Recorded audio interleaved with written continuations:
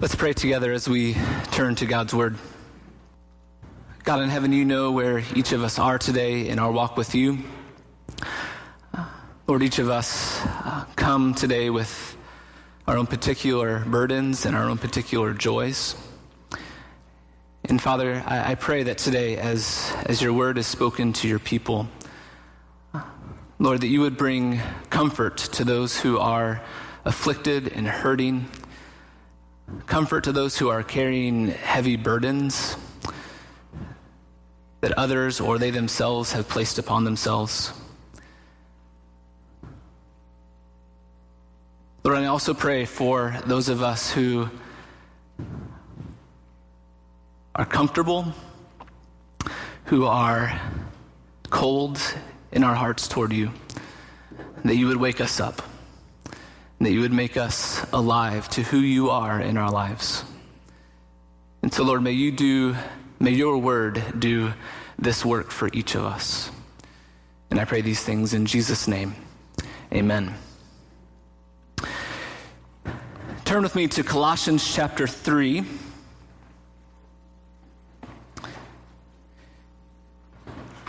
And I'm going to start reading at verse 17 and go through chapter 4, verse 6.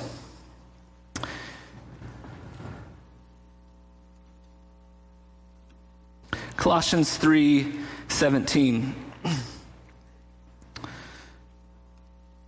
Whatever you do, whether in word or deed, do it all in the name of the Lord Jesus, giving thanks to God the Father through him. Wives, submit to your husbands as is fitting in the Lord. Husbands, love your wives and do not be harsh with them. Children, obey your parents in everything, for this pleases the Lord. Fathers, do not embitter your children, or they will become discouraged. Slaves, obey your earthly masters in everything, and do it not only when their eye is on you and to curry their favor, but with sincerity of heart and reverence for the Lord.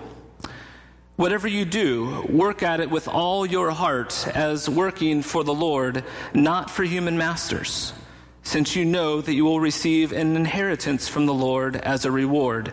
It is the Lord Christ you are serving. Anyone who does wrong will be repaid for their wrongs, and there is no favoritism. Masters, provide your slaves with what is right and fair, because you know that you have a Lord in heaven. Devote yourselves to prayer, being watchful and thankful, and pray for us too, that God may open a door for our message, so that we may proclaim the mystery of Christ, for which I am in chains. Pray that I may proclaim it clearly as I should. Be wise in the way that you act toward outsiders. Make the most of every opportunity. Let your conversation be always full of grace, seasoned with salt, so that you may know how to answer everyone. Colossians 3:17, whatever you do, whether in word or deed, do it all in the name of the Lord Jesus, giving thanks to God the Father through him. This verse is really the main focus verse of our sermon this morning. Whatever you do, whether in word or deed, do it all in the name of the Lord Jesus. And right after saying this, Paul in verse 18 begins to turn his attention to all of the various whatevers of our life. All of the roles and responsibilities that you and I share in our lives in the world, our role as husbands and wives, our role as parents or children, our role as men and women in the workplace, which is our analogy to slaves and masters. These are the whatevers that Paul is talking about. And whatever that you do, and all of these roles and responsibilities that you play in your particular life, in your home, in your neighborhood, in your workplace, do it all in the name of the Lord Jesus.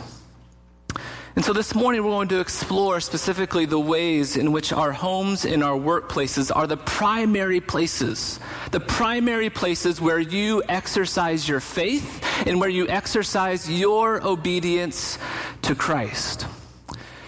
Where you primarily exercise your obedience and your faith, it's not here. You spend most of your time and most of your energy in some other place than here at Broadway Christian Church, right? Even those of you that are very involved, maybe 7, 10, or even 15 or 20 hours a week here, still most of your time is spent someplace else, right? And so most of your obedience to Christ, most of your discipleship happens away from this place. And so it is interesting how often if you ask someone, or perhaps if you're asked, are you a Christian? They'll say, oh yes, I'm a Christian. I go to this church, as if that's the primary mark of our faithfulness to Christ. The evidence of Christ in our life, the mark of the Christian life, is most reflected in those places where we spend most of our time. In our homes and in our workplaces. It's there where most of your obedience to Christ takes place. I'd like for you to turn to the book of Leviticus. That's probably a surprise to you, but we're going to turn to the book of Leviticus chapter 19. I'm going to read a few verses from this chapter. And as I'm reading the verses from this chapter, what I want you to notice, what I want you to pay attention to, is how those actions that these instructions that Leviticus gives God's people about how they are to worship, how the things that we consider spiritual things or churchy things, and the ways that our everyday life, how they're woven together in these 11 verses, there's no separation between them. And so I want you to simply notice that. Leviticus 19, verses 1 through 11. The Lord said to Moses, "Speak to the entire assembly of Israel and say to them, 'Be holy, because I, the Lord your God, am holy. Each of you must respect your father and mother, and you must observe my Sabbaths. I am the Lord your God. Do not turn to idols or make metal gods for yourselves. I am the Lord your God. When you sacrifice a fellowship offering to the Lord, sacrifice it in such a way that it will be accepted on your behalf. It shall be eaten on that day you sacrifice it, or on the next day. Anything left over until the third day must be burned up. If any of it is eaten on the third day, it is impure and will not be accepted. Whoever eats it will be held responsible because they have desecrated what is holy to the Lord. Then they must be cut off from their people." So we have these long instructions about sacrifices and how to handle this sacrificial food. And then the very next verse, "When you reap the harvest of your land, do not reap to the very edges of the field or gather the gleanings of your harvest. Do not go over your vineyard a second time or pick up the grapes that have fallen. Leave them for the poor and the foreigner. I am the Lord your God. And do not steal, and do not lie, and do not deceive one another." You hear how these everyday practices about how they were to glean their fields and how they're to obey their mother and father are woven together in these instructions about how to make sacrifices and what to do with those sacrificial offerings, and that they should not worship idols, and the way that they should observe the Sabbath. These things are woven together. In the same verse that we have, honor your mother and father, we also have observe the Sabbath. Eugene Peterson says it great. He says, the command to clean up your room and to go to church are in the same verse. Worship. We know this, Broadway. I think this is a characteristic, one of the hallmarks of our church. We know this, that worship is not only what happens here on Sundays between 10:30 and 10. Start at 10. Between 10 and 11:30 or 12. This time of worship is precious as we gather together. It's an important part of our walk with Christ. But really, the things that we do here on Sunday mornings are really just a picture or an image of the way that we live our life the rest of the week. Everything that we do here on Sunday, we also are called to do Monday through Saturday. Have you ever considered the elements of our worship service in that way? We set aside a time to praise God. Here on Sundays, we do that through singing. Perhaps you do that also during the week through singing, but there's times every day that we need to set aside to praise Him, to notice Him for who He is in our life. We have started this practice of confessing our sin to God. This is not something we are to only do on Sundays, but to be constantly aware of the ways that we need to confess our shortcomings and our sin to God. We hear the scriptures preached to us. We are called to meditate on God's word day and night.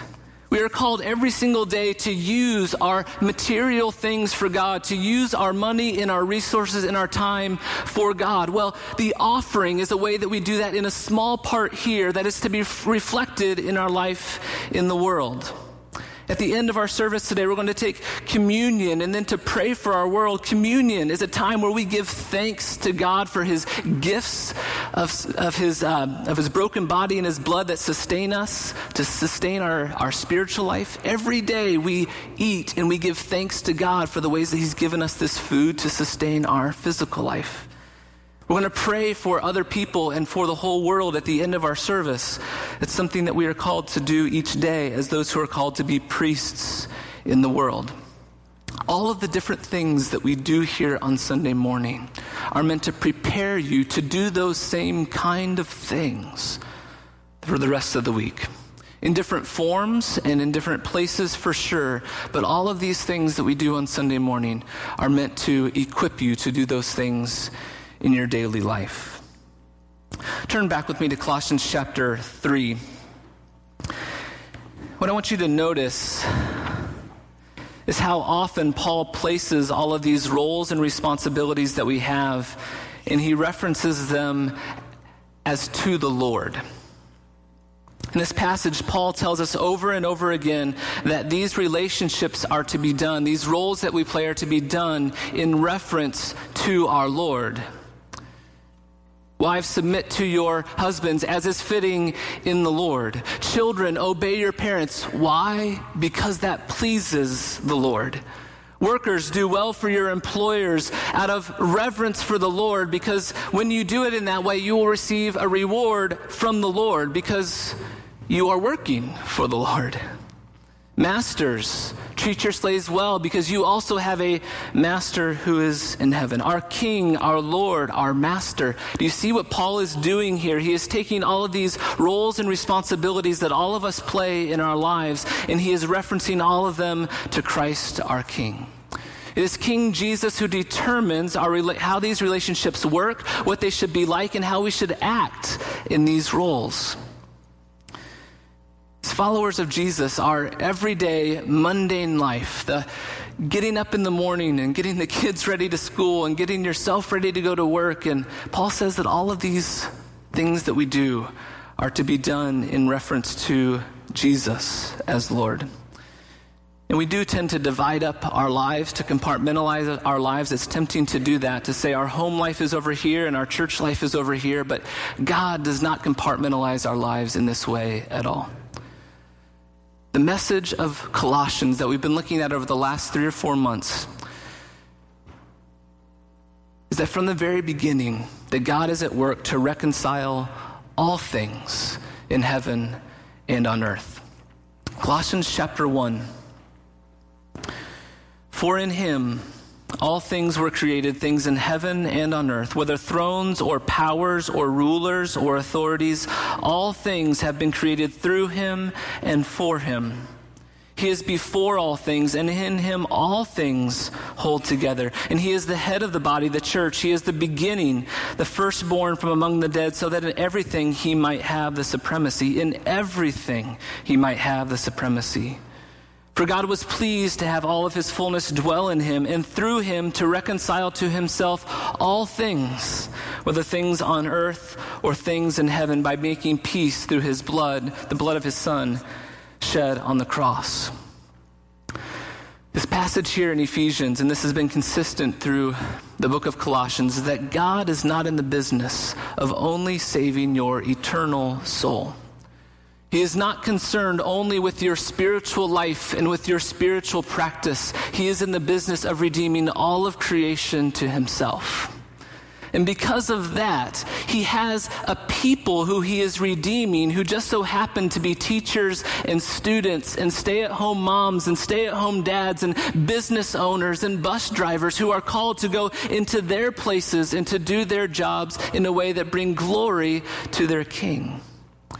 God is present with you in those places, and he's calling you and enabling you to live in such a way that bring your homes and your work and your jobs under his lordship. As followers of Jesus, we are called to be a particular kind of people in the roles and responsibilities that we have in the world. And so this morning, I've identified 3 qualities that I see in this passage that should mark us as people who worship the King of Kings in all things. The first is that we're called to be a people of joy. The second is that we're called to be a people of prayer. And the third is that we're called to be a people of mission. A people of joy, a people of prayer, and a people of mission. Now, certainly these are not the only qualities that mark us, but these are ones that I see coming out of this passage in Colossians, that as we go about our callings in our home and in our workplaces, that we're to be a people of joy, a people of prayer, and a people of mission. Let's begin with a people of joy. Colossians 3:23 and 24 says this: "Whatever you do, work at it with all your heart, as working for the Lord, not for human masters, since you know that you will receive an inheritance from the Lord as a reward. It is the Lord Christ you are serving." The book of Hebrews says this, that it was for the joy that was set before Jesus that he endured the cross. Jesus knew that his suffering in this life was for something good and beautiful beyond it. And so it was for that joy that was set before him that he endured his life. Joy is an experience of contentment or satisfaction and hope that is independent of your present circumstances.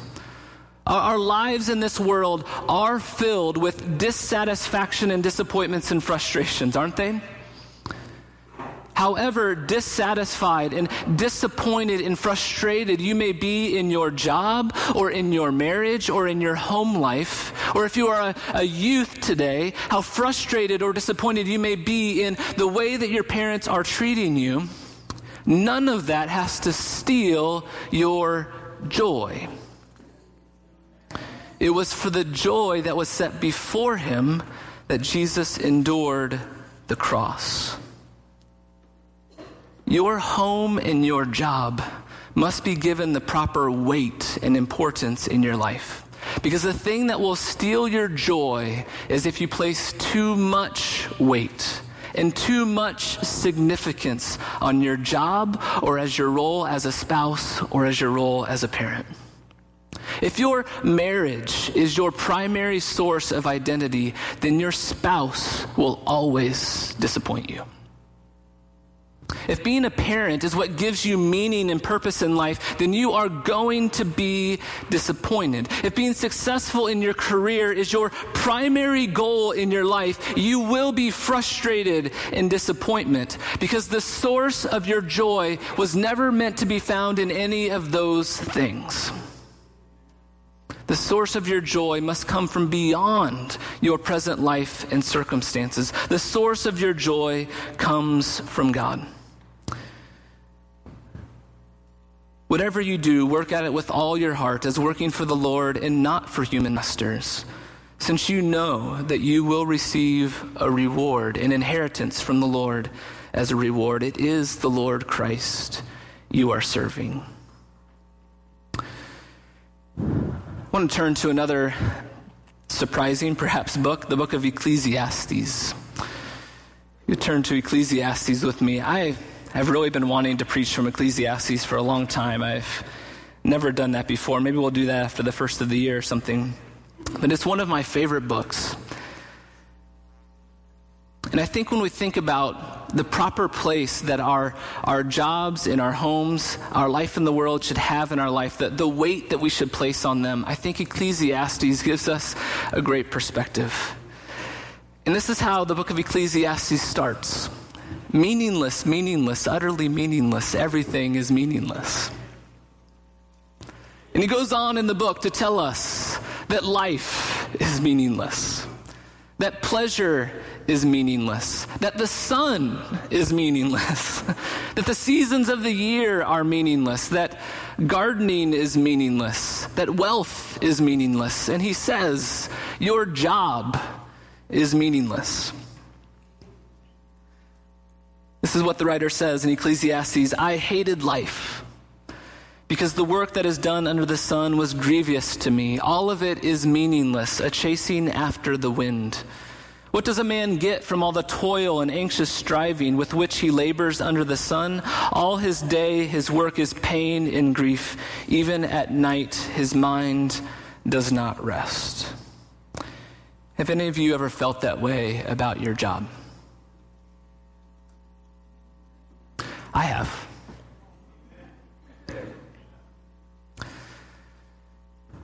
There's wisdom here.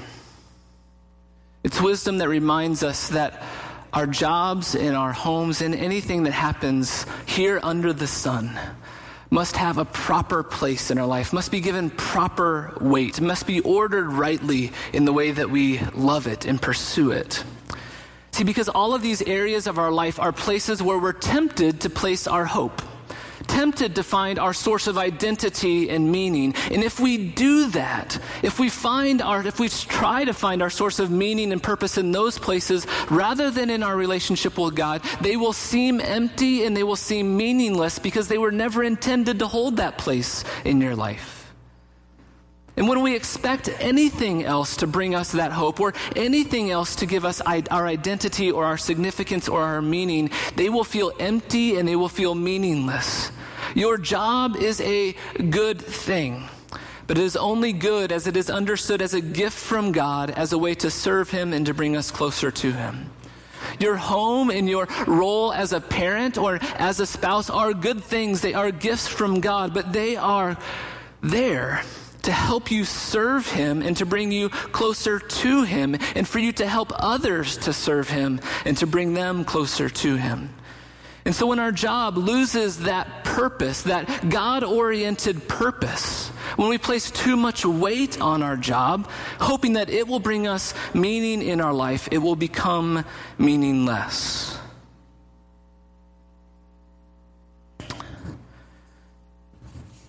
We can also put this kind of weight on our families as well. And we can crush our spouses and our kids with our own expectations of them to fulfill whatever need that we have.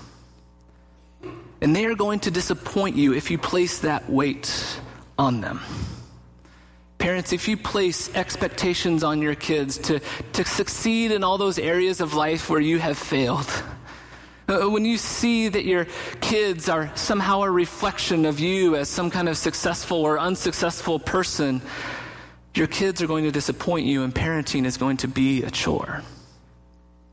You will be embarrassed at the restaurant when they're throwing food and crying. And if you see that as a reflection on yourself, the pressure that you put on yourself and your kids completely changes. Our life in this present age is filled with frustrations and disappointments, and we're tempted to satisfy all of those frustrations and disappointments in these roles that we play, to believe that we'll find meaning and significance there. Our source of joy must come from God. To know that in these roles we're first serving Him. Your job, your home life, your marriage, your parenting, youth, your relationship with your parents. All of us are in different places of that right now. Some of us, these are great. We love them. We love our jobs. We love this role that we're playing in our homes. Others of us, it's frustrating. There are marriages in our church that are in crisis right now. Wherever you are in your life, your call right now is to be faithful to these words in Colossians chapter 3. To be faithful as a wife and a husband and as a child and as a parent and as a worker. And as you do this, however challenging it is, however impossible it may seem, there is a reward for you in Christ as you are faithful to Him in these roles and responsibilities. And it's in that relationship that must be your focus and the source of your joy. So as followers of Christ, as we enter into our workplaces, as we enter into our roles and responsibilities in our homes, we are called to be a people of joy, recognizing that there is something beyond this, a reward, an inheritance that we receive in Christ beyond our present circumstances. It was for the joy that was set before Him that Jesus endured the cross. we're also called to be a people of prayer.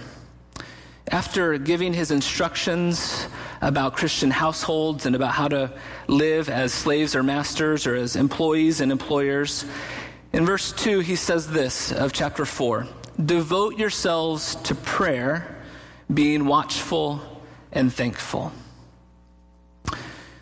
As followers of Christ in the world, we are to be a people of prayer. And this is the good news.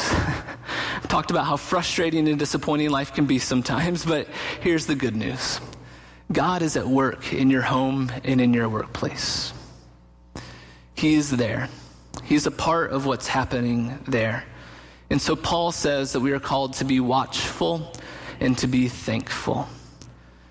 To be watchful in your homes is to recognize the places where God is at work. As our kids are growing up, Katie and I are discovering all of the ways that each of them are prone to turn away toward us and to turn away toward God. And we have to be watchful for that and to build them up in those specific ways. You as parents know, and I bet you know this with all of your kids, you can't raise them all the same, right? They're all very different. And we're seeing how each of them is a little bit different in the way that they're prone toward sin or disobedience to us or disobedience to God. And some of the things that they say about and questions that they're asking about God, each of them are different. And so we must be watchful in praying and asking that God would respond to them in these ways. To recognize that God loves our kids more perfectly than we do. And to seek his help to notice these things, and that he would respond to these things in our life. We're called to be thankful. Our prayers should be filled with thanksgiving for our homes and for our family. These are great gifts from God. The gifts of our homes and of our parents and our kids. When is the last time that you actually gave thanks to God for your spouse? Actually gave thanks to God for your kids? Youth, when was the last time that you thanked God for the parents that he gave to you? We are called to be a people of prayer, being watchful of the ways that God is at work and asking him to move and to act in our lives, and also to be thankful for the things that he has given to us. We're, of course, called to be people of prayer in our jobs as well, to go into our workplaces asking, God, where are you at work in this place? To be a people of prayer in the workplace. I know you may be thinking that's easy for you to say, Pastor Ryan. Your prayer is obviously a part of your work, and for sure it is easier for me to pray in my job.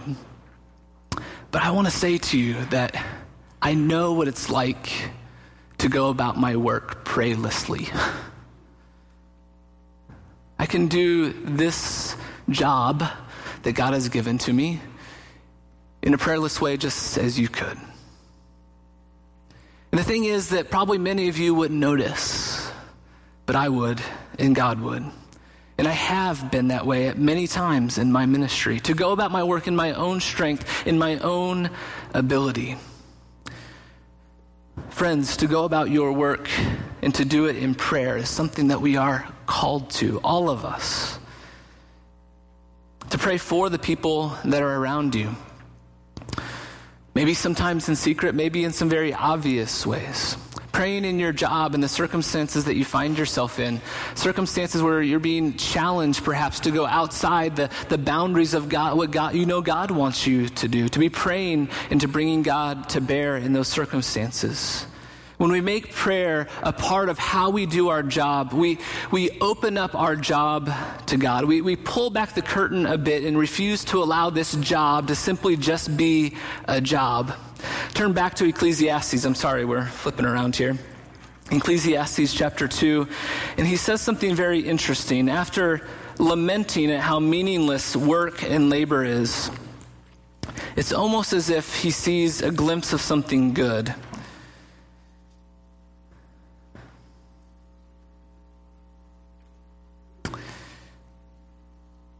So starting in verse 17 through 23 is when he despairs and laments over the meaningless of labor and work. And then in verse 24, he says this, "A person can do nothing better than to eat and drink and find satisfaction in their own toil. This too I see is from the hand of God. for without him, who can eat or find enjoyment? To the person who pleases him, God gives wisdom and knowledge and happiness. But to the sinner, he gives the task of gathering and storing up wealth to hand it over to the one who pleases God. This too is meaningless and a chasing after the wind. It didn't last very long, but he had a glimpse of God showing up in that work and being there and giving some joy and happiness to those who do it in a way that recognizes that God is there.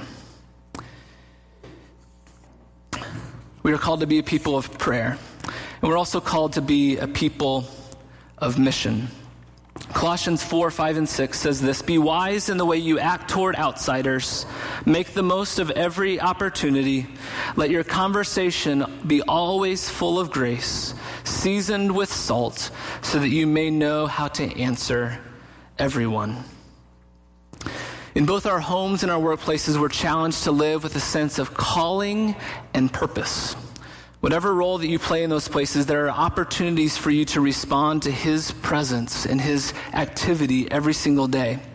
And here Paul tells us that we need to be wise in the way that we act and wise in the way that we speak. In whatever you do, in word or in deed. That's what he said in chapter 3, verse 17. And he responds here again by talking about our actions and our words being filled with grace. Your actions and your words will say far more to the people around you than whether or not you go to church, right? Your character and your commitment to Christ is revealed to others through your words and your actions in your everyday life. In the book of Deuteronomy, God gives instructions about how we are to raise up our kids in the ways of the Lord. There's always opportunities to join with God in what he wants to teach our kids, these teaching moments. I remember this one time. One of the things that I am trying to instill in our kids is really to resist always being sold something, whether it be through commercials or just the advertisements that they see everywhere. We've been intentional about talking with them about that. And I remember one time driving down the road, and we drove by a car lot, and there was a car sitting on top of some sort of platform, and it was spinning around. And my daughter Gloria said, "Dad, why is that car spinning?" And I said, "Well, they want to attract your attention, and they want you to buy that car." And I said, "But what do we tell people who try to get us to buy stuff?" And she said, "We say no." I said, "All right, that's good." But truly, your kids are watching these advertisements and these commercials all of the time. Teach your kids how to watch them and to teach them how ridiculous they are. The evil one wants to use all sorts of things to influence and steal the heart of your kids. So be aware and to teach them how to discern these things. There's certainly many, many other ways as parents we need to do that. God has called you to be there. It's a part of your mission, your calling as a parent to shape your kids in the ways of the Lord. And in your job, you're called to be a person of mission as well. One of my favorite passages is that passage of Scripture after Jesus has risen from the dead and he appears to his disciples, and all of them are afraid. They're up in that upper room. They're locked away. They're in fear. And it says that Jesus breathed on them and he said, "Receive the Holy Spirit." And he says, "As the Father has sent me, now I am sending you." And believe that that is a call for each of us to understand that however fearful we may be, however frustrated or disappointed we may be in our life, however much we want to shut ourselves up in a room, that Jesus comes to us and he breathes his Spirit into us and he says, "As the Father has sent me into the world, now I am sending you into the world." In what way may you understand your own presence in your workplace as the presence of Christ to other people? How might you go about doing your job differently if that was the case? How might that change your perspective on your purposes there? Are there any opportunities for you to be the aroma of Christ, as Paul says in Corinthians, to those around you? To be a people who take every opportunity and to have words that are seasoned with salt that will be places and moments where people can experience God's grace. Whatever you do, whether it be in word or deed, do it all in the name of the Lord Jesus. How is God calling you to faithfulness in the whatevers of your own life? We all have our own whatevers, our own roles and responsibilities that we're called to. How is God calling you to faithfulness in those places right now? Let's pray.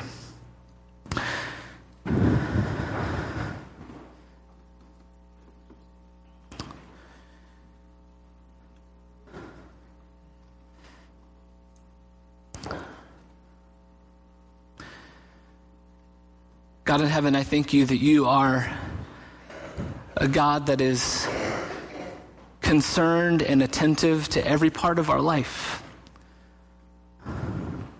That you are not only paying attention when we are in our prayer closets, that you are not only paying attention when we show up here on Sunday morning, that you're not only paying attention when we are serving you in church programs or in very churchy-like ways, although you are certainly there in all of those places. But God, you are there present with us. You are seeking to be a part of everywhere we go. So Lord, I pray that you would give us eyes to see and ears to hear where you are at work. Lord, that you would make us a people of joy. Lord, in all of the frustrations and disappointments of life in this world, Lord, that we would see the joy that is set before us and that we would endure all of them with faithfulness as we follow the way of your Son. Lord, I ask that you would make us a people of prayer. Lord, that in our jobs and in our homes, that we would pull back the curtain and not shut you out, but that we would see that you are there, that you want to be a part of that, and that we would pray and ask for your help in all of it. Lord, I pray that you would make us a people of mission, that we would know and believe that you've called us into wherever you've called us. Lord, I pray that we would be able to see the plans and purposes that you have for us in those places. Lord, I ask this for myself. Lord, I ask this for my brothers and sisters who are seated here today. Lord, I ask these things in the power of your Spirit, in the name of your Son, Jesus. Amen.